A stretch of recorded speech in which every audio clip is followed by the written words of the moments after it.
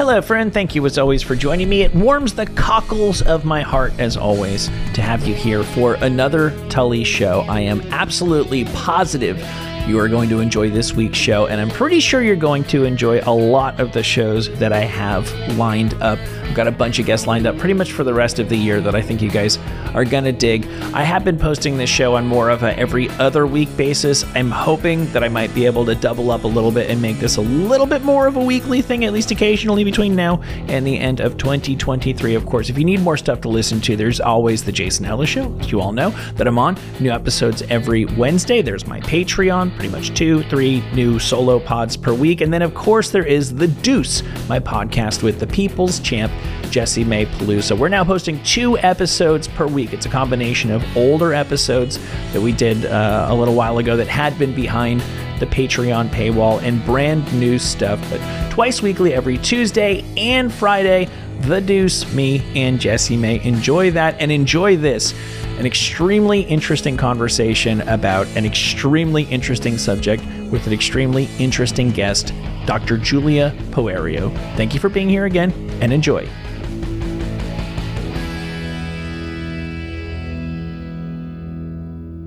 Okay, you ready to start this show? Your host of the evening is a really funny dude. I forgot his last name, but I've seen him before, and he's really funny. Give it up for Mike.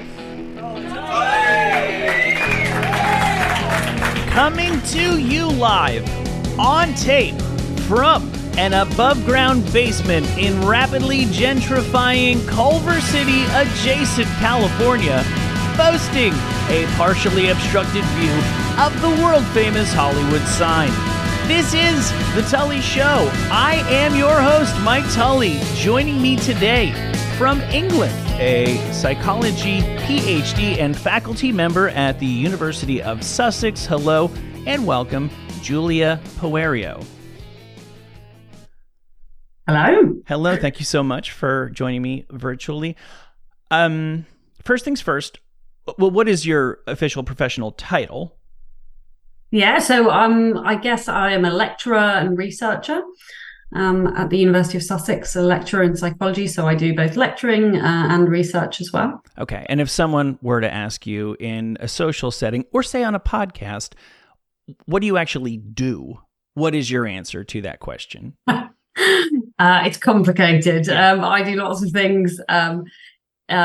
In terms of research, I would say that I'm kind of mainly interested in emotional experiences and other kinds of inner experiences, especially those that are complex. So I use kind of scientific tools to try and study emotions and cognitions and things like that. I also do kind of teaching and admin as well, but those are the kind of less interesting aspects of my job, I suppose, to some people. Right. So on the research side, I'm so curious, what does a day at the office actually look at? You know, I guess in general, for most of us, it's easier to imagine a biology experiment than a psychology experiment. The teaching admin stuff, I think, is self-explanatory. But how do you study the sorts of things that you study on a practical basis? Yeah, so I mean, it really depends on the kind of methods we use. I use a lot of different kinds of methods. So we would do kind of lab-based experiments, which are maybe more comparable to the kind of biologist type things, except our lab rats are humans, I suppose. So that might involve, asking people to come into the lab while we expose them to various different things, or get them to do different tasks, and we can measure their behavior, so their performance. So that might be whether they get correct answers, or the speed of their reaction times would be something that we measure. Or we could look at things like their physiological responses, so what their body's doing, what their heart rate is like. Or we could look at neural responses, so we could get people in an fMRI scanner and look at what happens when we show them various things, or look at what their brain structure and function looks like when they're at rest. So there's lots of different kinds of things that we can do in kind of lab-based experimental settings. I also do a lot of what's called experience sampling, which is when I will kind of ping people via their smartphones and ask them, what they're doing, what they're thinking about, how they're feeling, all of those sorts of things. And more recently, we've been combining that with activity trackers, so things like your traditional Fitbit, and things like that to kind of really track aspects of a person's life outside of the experimental setting in which we often study them. And we can kind of look and compare across different contexts as well, which is quite interesting. So I do a range of kind of studies that involve people coming into the lab and doing various different kinds of testing, and also capturing their experiences as they're going about their daily lives. What I'm hearing is that there's maybe indirect measurables, but there's more measurables than the layman might imagine are possible in terms of a psychological study, because people have a hard time reporting on their own psychological state, but their heart rate, their Fitbit is less inclined to lie or be deluded, more to the point. Yeah, so exactly. I reached out to you, as you know, because of this article that you wrote about the phenomenon, the wild world of mind wandering, which, as it turns out, is quite a bit more wild than I'd ever imagined it was. But before I get into that, I know you also take a professional interest in ASMR. So I just want to ask you about that. The cliche for people who, if the phrase doesn't immediately mean something, the cliche example is the YouTube video of the woman whispering and crinkling things. To most of us, I think, to myself personally, ASMR audio, it's a little sense tickle at best and nothing more. Some people really respond very, very strongly to it. First of all, why do you think some people respond so much more strongly? And secondly, what does our response to ASMR stuff, what might it mean? What might it tell us about the human psyche? Yeah. So really good questions, and kind of in your, how you've described it, you've kind of hit upon probably a big distinction in terms of there's ASMR content, which is the kinds of videos that people may see online in which people are whispering or tapping and things like that. And then there is the ASMR response. And what I study is the ASMR response, which is this particular kind of feeling that not everybody has in response to things like whispering, soft speaking, tapping. And that can occur in real life, or it can occur on ASMR videos. Actually, people who experience the sensation of ASMR usually have experienced it from early childhood, when a teacher is explaining something to them and all of those sorts of things. And ASMR online on YouTube is just a way for people to access that experience without having it, occur in real life. So what I'm interested in terms of ASMR is, this very particular kind of pleasant response that some people have, which is often described as a tingling sensation. So often people will say, when I feel ASMR, what I'm feeling is a really pleasant tingling sensation that starts at the crown of my head and can spread down throughout the rest of my body.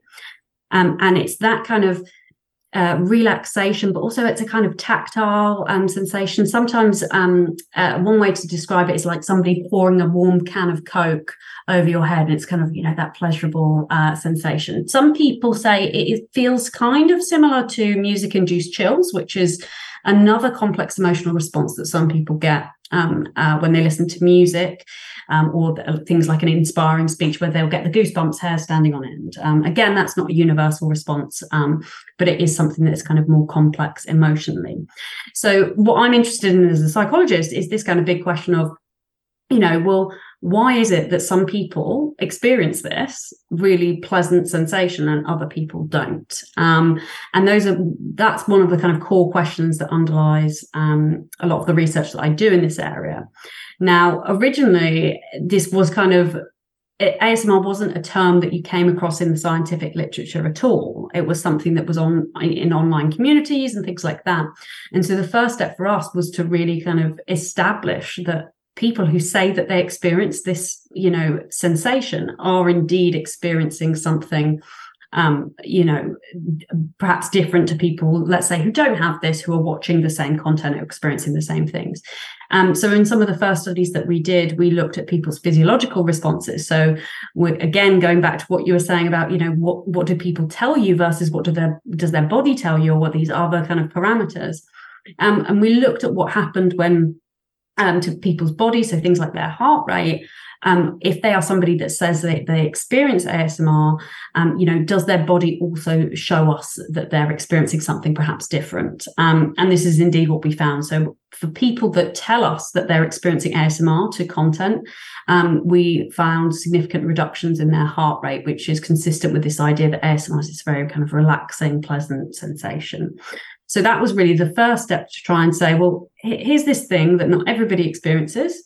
It's really complicated. We don't fully understand it, but it does seem to be a genuine response for some people. And then you can then go on to start studying other aspects of ASMR. To me, anecdotally, it seems like there's a gender disparity between people who respond to it. I personally encounter women who at least self-report that they respond to it. Do you find that there is a gender disparity, or do you think guys are just too cool and or tough to admit that they respond to it? It's a really difficult question to answer, because when we do, and this is a problem or an issue for all psychological research, which is that you often, when you do research, you tend to get more women take part in research. So it's kind of hard, because most of the time the people who get taking part will be female. So it's really hard to say without doing some sort of representative sampling to say whether there is a gender difference. My feeling is that there are men and women who experience this. So it doesn't tend to be, at least not in my experience. I know people who experience it across all genders, really. Before I reached out to you initially, I did a little bit of Googling on you, and I saw a video. In preparing to speak to you today, I came across the same video for the second time. For the second time, I saw this very human-looking robot tongue in a museum somewhere. Yeah, that dripped a really excessive amount of saliva. Any dog would be envious of the amount of saliva produced by this robot tongue. For the second time, I found myself feeling revolted and sort of sympathy salivating looking at it. What can you tell us about this disgusting robot tongue? What does it mean? Yeah, I mean, so that's interesting. So that, to give a bit of context about what that robot tongue is, so that robot tongue is a piece by an artist, and it is in an exhibition that was at a museum in Sweden, and then it also went to the Design Museum in London, and the whole exhibition was around ASMR. So I don't think the artist created that with the intention of saying, this is the kind of thing that would induce ASMR. I think it was just supposed to be a kind of provocation. But I mean, I don't know. I haven't spoken to the artist about it. So I mean, that's an interesting one for me. Certainly, it made me also feel really, really disgusted when I saw it. And you also got that sense of, it's kind of something's happening. So I can't speak to what's going on psychologically without doing experiments to test people's reactions to that. But I suspect what you might be kind of sort of talking about is this kind of idea of mirroring of what's happening. And this is often something that we see in ASMR, which is, you see somebody else being touched and it feels like that's happening to you in a way. And we think that this might somehow be related to what's going on with ASMR, this kind of mirror touch, we would call it, type sensation. But with the wiggly tongue, I mean, we need to do some research on people's responses to the wiggly tongue, I think. We need to get on that. Because it is quite extreme. Well, I'll put a link when I post this episode on my social so everybody can experience the disgusting tongue for themselves. It really is a treat. Pivoting now to the reason why I initially reached out to you, mind wandering. It's actually a subject that I've been thinking about for some strange reason on a couple of different levels I'll get into as we talk here. The subject of mind wandering, I have read in your bio, estimated to occupy as much as half of all waking thought. This is one of the major areas of everyday human experience, and yet most of us don't question it. It's just there. It's like your heartbeat or like oxygen. How or why do you think you became interested in the subject? I'm interested in the subject, but I'm not interested on a professional level. Why do you think you find it so captivating that you wanted to devote so much time and effort to understanding it better? Yeah, I mean, that's a good question. So I originally got interested in the topic of mind wandering when I was doing my master's. There was this really high profile paper that was published in 2010 in Science, which is, this very high impact journal that people may or may not be familiar with, but it was entitled "A Wandering Mind is an Unhappy Mind." And in that, they provided that estimate that you just spoke about, which is that if you ask people as they're going about their daily lives, whether they're thinking about something other than what they're doing, which could be classed as a kind of mind wandering potentially, they found that between 30 and 50% of the time, people would say that they were thinking about something other than what they were doing. But in that paper, they also suggested that mind wandering was likely to lead to greater unhappiness at a later period in time. And I got interested in that because I had incidentally taken part in their research when I was an undergraduate. So they had this app called Track Your Happiness, which was a broader study where, you sampled people's experiences of how they were feeling and things like their thoughts and where they were and what activities they were doing. And I remember thinking, oh, I'm not quite sure I believe what they're saying in this article. Like, it sounds great, but I'm not quite sure I believe it. So then I set about trying to come up with a more controlled or better way of investigating whether, in fact, just the act of mind wandering is enough to make you feel more unhappy at a later point in time. And that led to a paper that was published in 2013, which basically says mind wandering in and of itself is not going to make you unhappy. But what happens is this kind of complex relationship between how you're feeling and what you're thinking about. So if you are in a negative mood or you're feeling a certain way, that tends to bias your thinking towards something negative. Let's say in your mind wandering, if you're kind of like worrying about something, for example, and then that can further exacerbate negative mood. So you have this kind of spiral of emotion and cognition in which your mood can kind of influence the content of your thoughts in mind wandering, and then that has a subsequent impact on your mood. So I really got interested from that perspective of I'm not sure I believe this to be the case. And then it kind of led to me changing my whole PhD to be on this topic and things like that.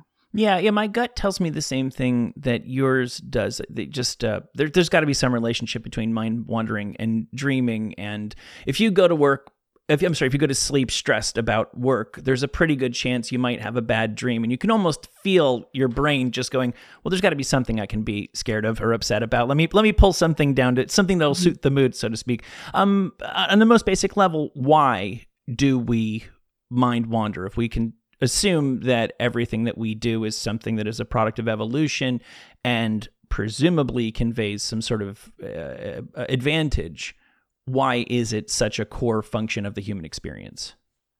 Yeah, so I mean, it's a really good question. And I think that my answer to that would be that, it is the ability to mentally time travel, which is essentially what happens in examples of mind wandering, is very adaptive.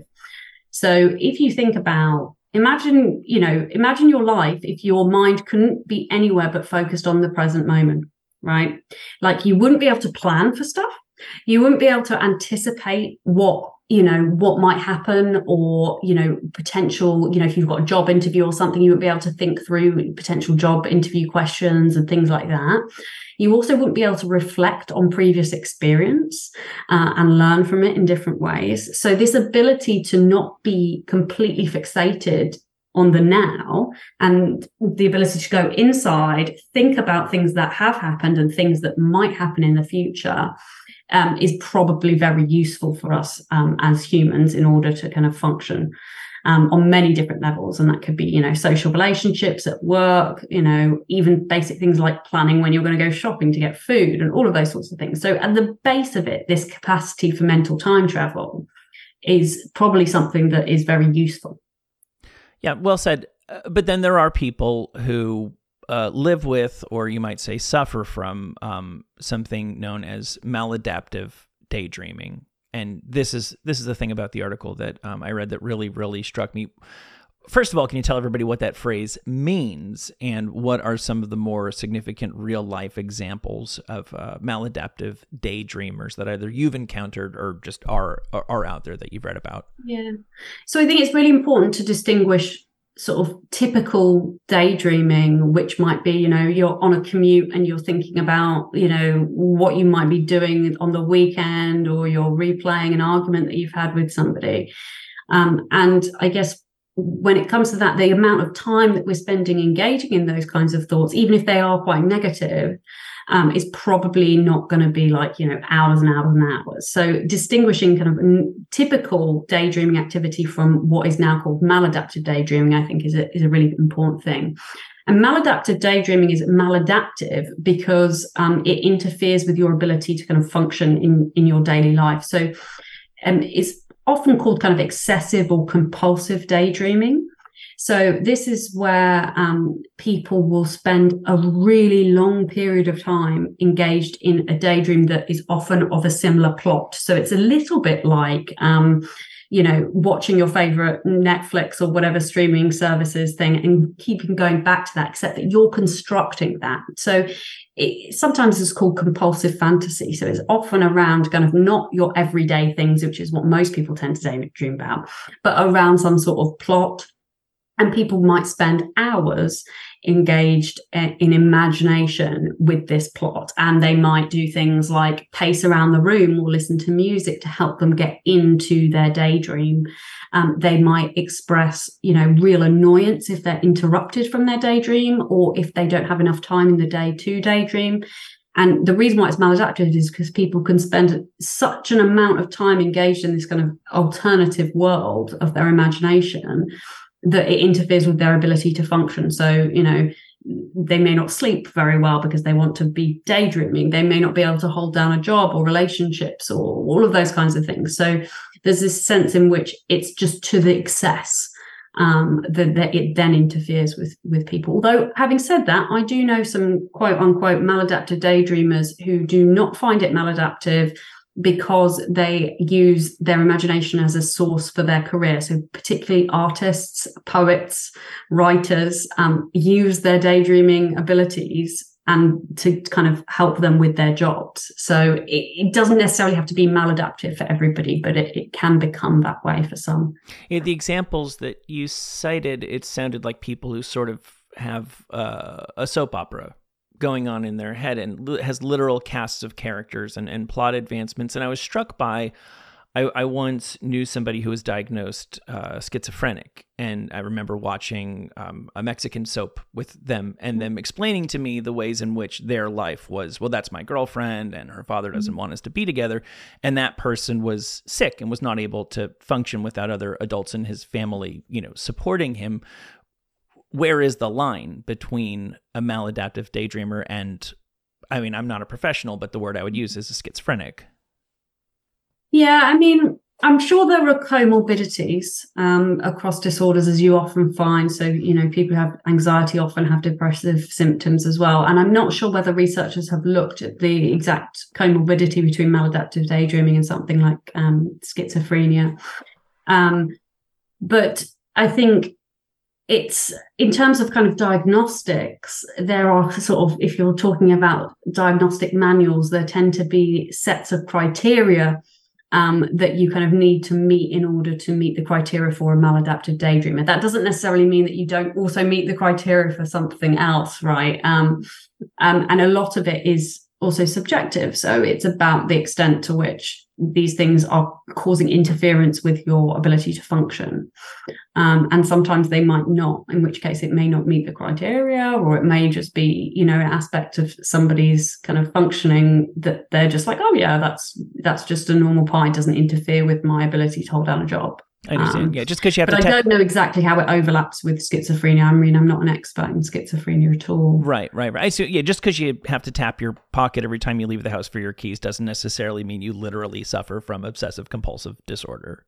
Right. Yeah. So according to the article, 2.5% of people might meet the criteria for maladaptive daydreamers. That's way higher than I expect. First, I didn't know that these people existed, and then I was shocked to learn that there are so many. That means there are people listening to this that applies to. There are people we know.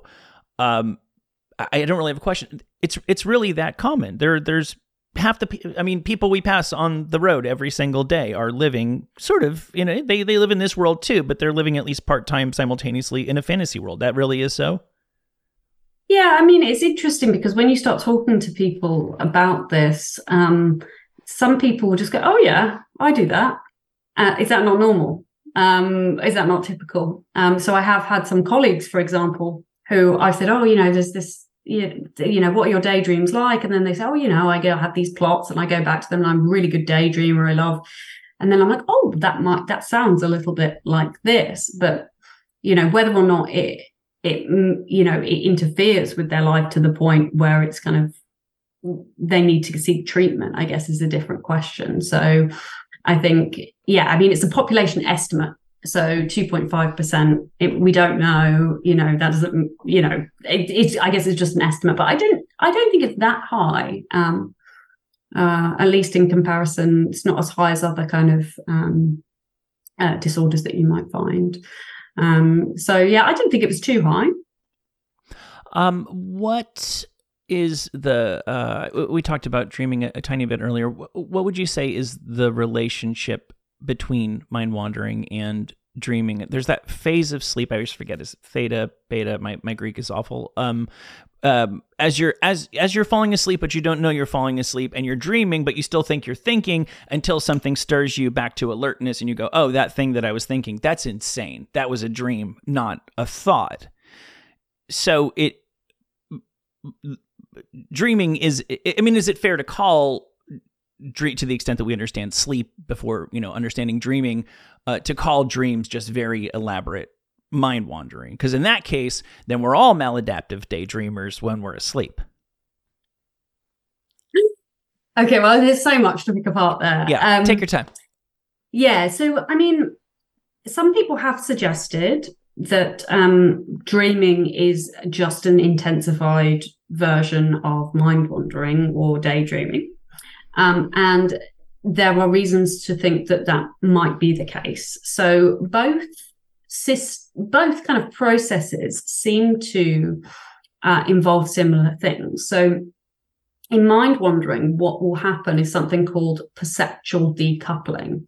And this is where, when you're internally generating a stream of conscious thought, you are kind of somehow disengaged from whatever is going on in the external world. And this is like why, for example, if you're reading and your mind has drifted, you're not paying attention to what's happening on the thing. So you have reduced processing of the external world when you're doing something internally, right? And that, of course, is exactly the same thing as what happens in dreaming, except that the processing of the external world is even more attenuated or dialed down. So there has to be this kind of perceptual decoupling. You have to decouple your attention from sensory processing in order to have this kind of simulation of the real world. So there's similar processes. We also know that both of them tend to rely on memory systems. So whether that's kind of episodic memory, so that's things that have happened to you in the past, but also semantic memory, so knowledge and things like that. So to generate this kind of internal coherent stream of consciousness, either when awake or when asleep, you need to be relying on your kind of memory sources. So there's reasons to think that there are these similarities between these two processes. Whether or not it's maladaptive, I guess, depends on your definition of maladaptive, because many people would say that actually dreaming and also mind wandering and daydreaming is very useful, for example, in terms of kind of emotional memory consolidation and processing and all of those kinds of things. So it depends what you mean by maladaptive. But I think many people would argue that dreams probably have some sort of function. You already touched on this, but what role can it be studied, the role that mind wandering plays in creativity? For some strange reason, this one thing I heard in an interview one time with the actor Alan Alda, if you even know who he is, really stuck with me. He's older. I think he might even be in his 90s now, and he bemoaned everybody on their smartphones nowadays because he said that time when you're not thinking of anything is actually the most critical. That's when your brain, when your computer is idle is actually when it's working the hardest, is basically the idea.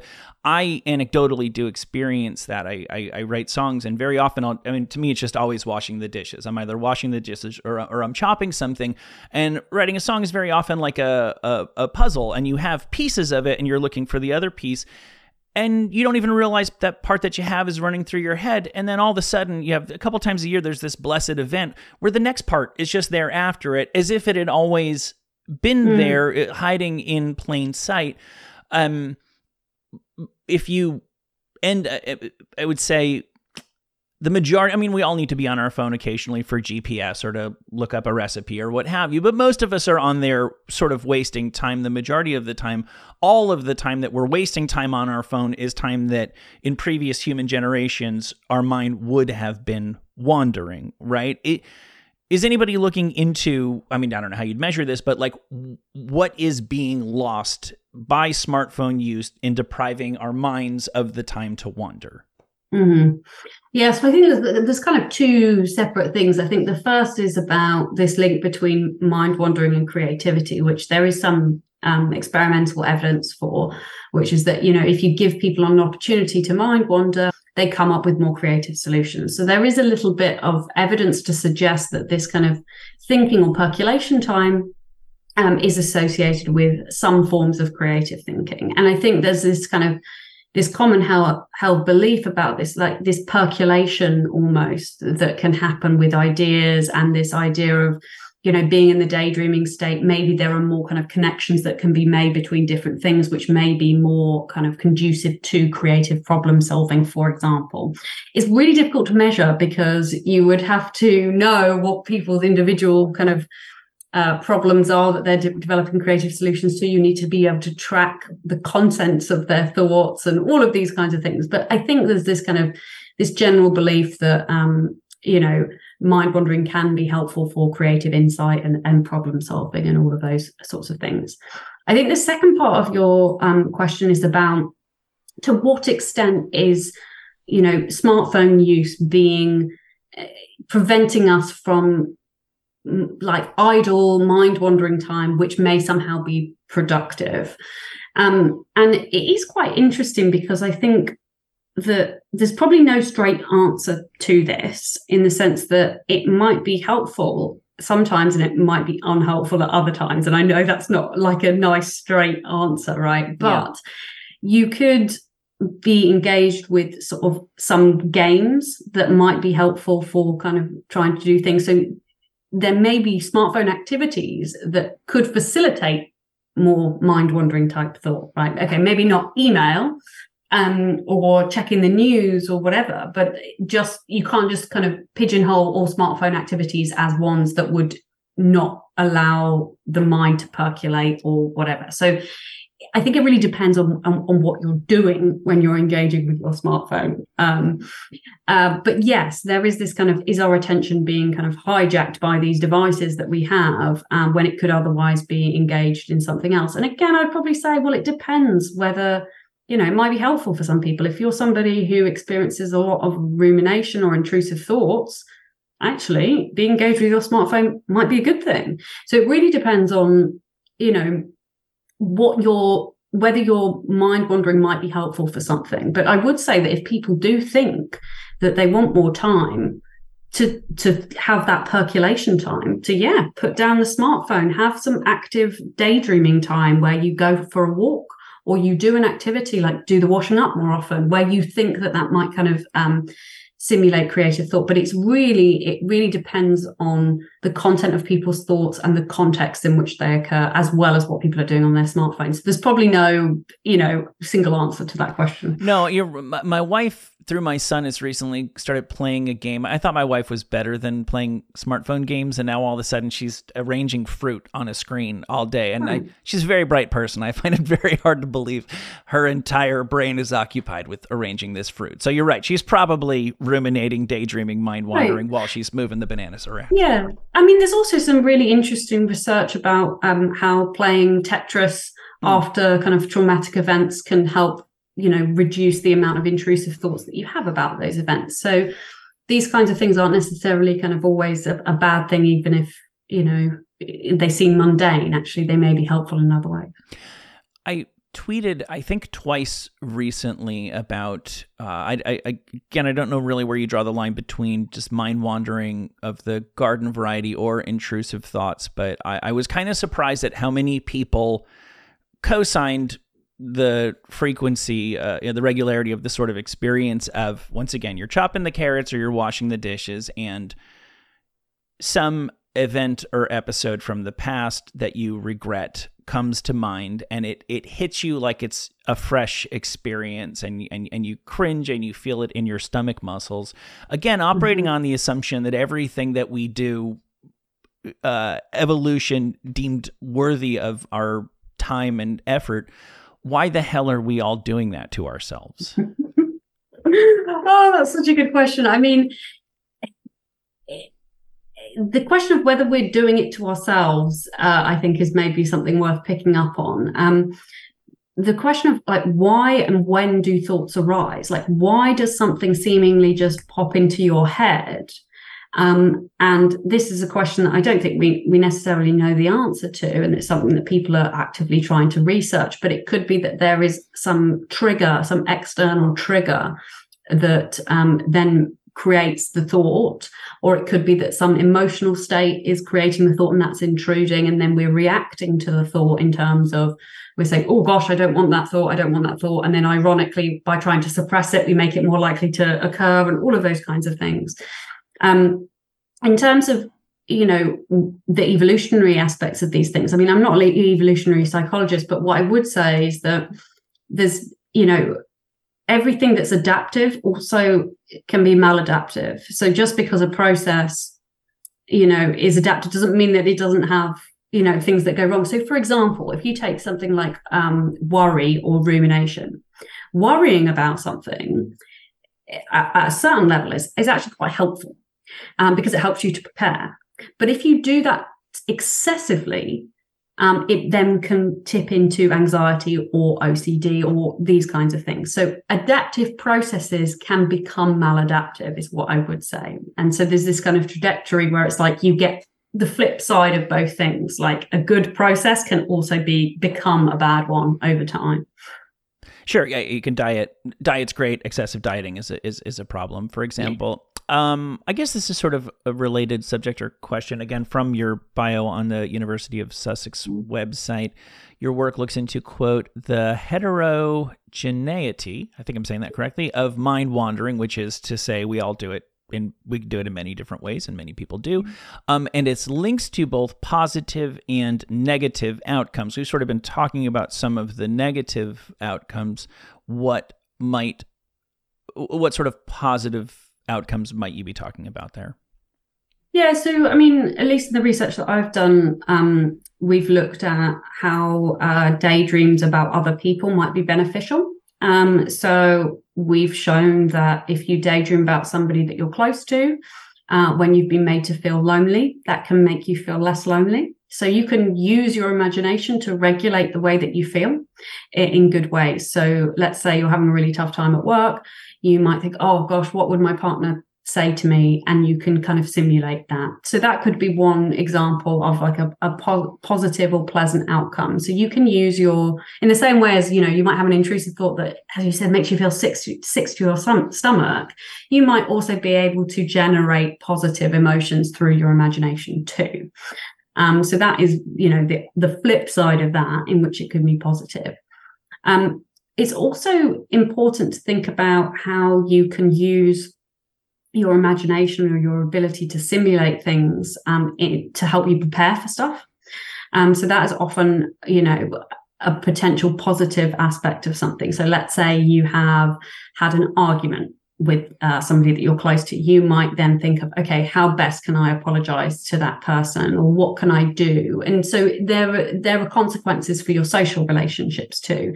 It's also probably good to keep other people in mind. So imagine if you could only ever think about yourself, it would be really difficult to kind of form and maintain social relationships. So there's lots of things involved in mind-wandering activity that may be helpful for things like social relationships, emotion regulation, well-being, and all of those sorts of things as well. It sounds like those things. It sounds like the negative stuff often, I think, to all of us some of the time, to some of us all the time, occurs naturally. The positive stuff you described all sounded like things that we need to sort of will ourselves into. Yeah, I mean, it's an interesting question because I think there are probably individual differences in this. So I think that some people will spontaneously do this kind of the positive aspects of things. And remember that even negative thoughts can have positive outcomes. Sure. So it's not just that like you have to be thinking positively, like actually thinking about something in a negative way, but in a helpful way can be very beneficial. So if thinking about goals and thinking about obstacles to goals and all of those sorts of things can be very helpful, even if the content isn't, like unicorns and rainbows and things like that. You contributed, I think, a different subject, to a paper entitled Age-Related Changes in Ongoing Thought Relate to External Context and Individual Cognition. I understand all those words collectively. I'm going to ask you to parse that out a little bit. I guess my question is, the title of that implies to me that it's already understood that what we think about and or how we think about ourselves and life evolves as we age. Is that so? And if so, in what way or ways? Yeah, so I mean, it's really interesting, and researchers have been studying this for a while in terms of how does the content of people's thoughts change as they get older. And there's a couple of things maybe to sort of highlight and these are in general what tends to happen. So in general, there seems to be a shift to, as you get older, towards thoughts becoming more positive, but also more about the past. And as you get older, or the younger people tend to think more about the future. And this might be because as you get older, your time perspective changes. So when you're younger, you have much more of a future ahead of you, so you're more likely to be thinking about the future. Whereas when you're older, you have more of a past behind you, so you're more likely to think about the past. So these are just kind of general things that people have found when they look at groups of older adults and young adults. What people haven't done is looked at one person and see how their thoughts change from younger to older. So this is just based on kind of averages of what older groups versus younger groups tend to be thinking like. I see. So somebody needs to do like a 7-up, 14-up of more than... I mean, that would be amazing. More than 10 people, right. Yeah, with the same people, because it's like, well, actually, does your thinking change? And people might be able to comment on this, and say, yeah, when I was a lot younger, or I used to be, think more like this or whatever. But it's really tracking that and documenting it that it is quite important. People do report, I see this all the time. It's something I'd like to believe is true. People do self-report the greatest happiness at, I don't know, something like 70 years old. Is that not? Because I've always been, I think it was a British Prime Minister, Disraeli, is that how you say his last name? Yeah. That, whatever it is, youth is a folly, middle age a failure, old age a regret. And I just always kind of assumed that was true. But that might only apply to prime minister types. The rest of us might actually you might be struggling the whole time to get somewhere. Does the evidence suggest that psychologically we do ultimately get there, that the struggle ends up paying off in some sort of life satisfaction, generally speaking? I mean, it's a good question, and it makes me think of research on something called the hedonic treadmill. I don't know if you've heard of this. For sure, yeah. I interviewed somebody about it, yeah. Yeah, so this idea that, we have this set point and we're always kind of just fluctuating about that, and we will get there. And there are kind of, interventions and things that you can try and do to try and increase your kind of baseline levels of happiness. In terms of how these things change over age, I'm not familiar with all the research, so I couldn't say to you, like, the research really supports this. But again, what I would say is that what you need to do is you need to follow the same people. You can't just compare the happiness levels of like an old group and a young group and say, because when you get older, because you might have biases and samples and things like that. But I think probably people tend to fluctuate around their levels. And ultimately, so you ultimately subscribe to the idea of the hedonic treadmill. Yeah, well, I do think in terms of, if you're thinking about just in terms of something like happiness, I think there are other aspects of well-being like life satisfaction, and eudaimonic well-being, so sort of meaning in life and things like that may fluctuate more. But yeah, it depends what kind of well-being you're talking about, I suppose. In summary, would you say, I gather you're relatively early on in your career. Do you feel like you have an overarching goal or direction for your work personally? Is there a pie in the sky scenario that you personally would want to discover or clarify, or maybe even just communicate with the general public? Where do you see yourself going with all this? Yeah, I mean, so we've just got a big grant to look at the links between sleep and mental health. So for me, what I'm really interested in trying to understand, and this may have come across in the conversation, may not, but this idea that actually everybody's an individual, and that we should be trying to move away from psychological models that say what an average person is like, and be trying to understand people as individuals and look at how they change over time and fluctuate within themselves. And I think that when you think that way, there's much more kind of options for precision or personalized mental health care or well-being care and things like that. So for me, I would like to see in the future a more complex picture in which it really depends on an individual, and that things are tailored to an individual, because we look at averages and we're obsessed with averages, but nobody is average, really. So I think, getting more into the kind of in-depth individual aspects of a person's psychology and how things like sleep, emotion, mind wandering, all of these things relate to each other in really complex and interesting ways for an individual, is really where it would be amazing to see research go in the future, for me at least. Great. Well, by the time I post this, I will also have posted on my socials a link to your article about daydreaming and maladaptive daydreaming, and I'll try to remember to share the disgusting robot tongue with everybody as well.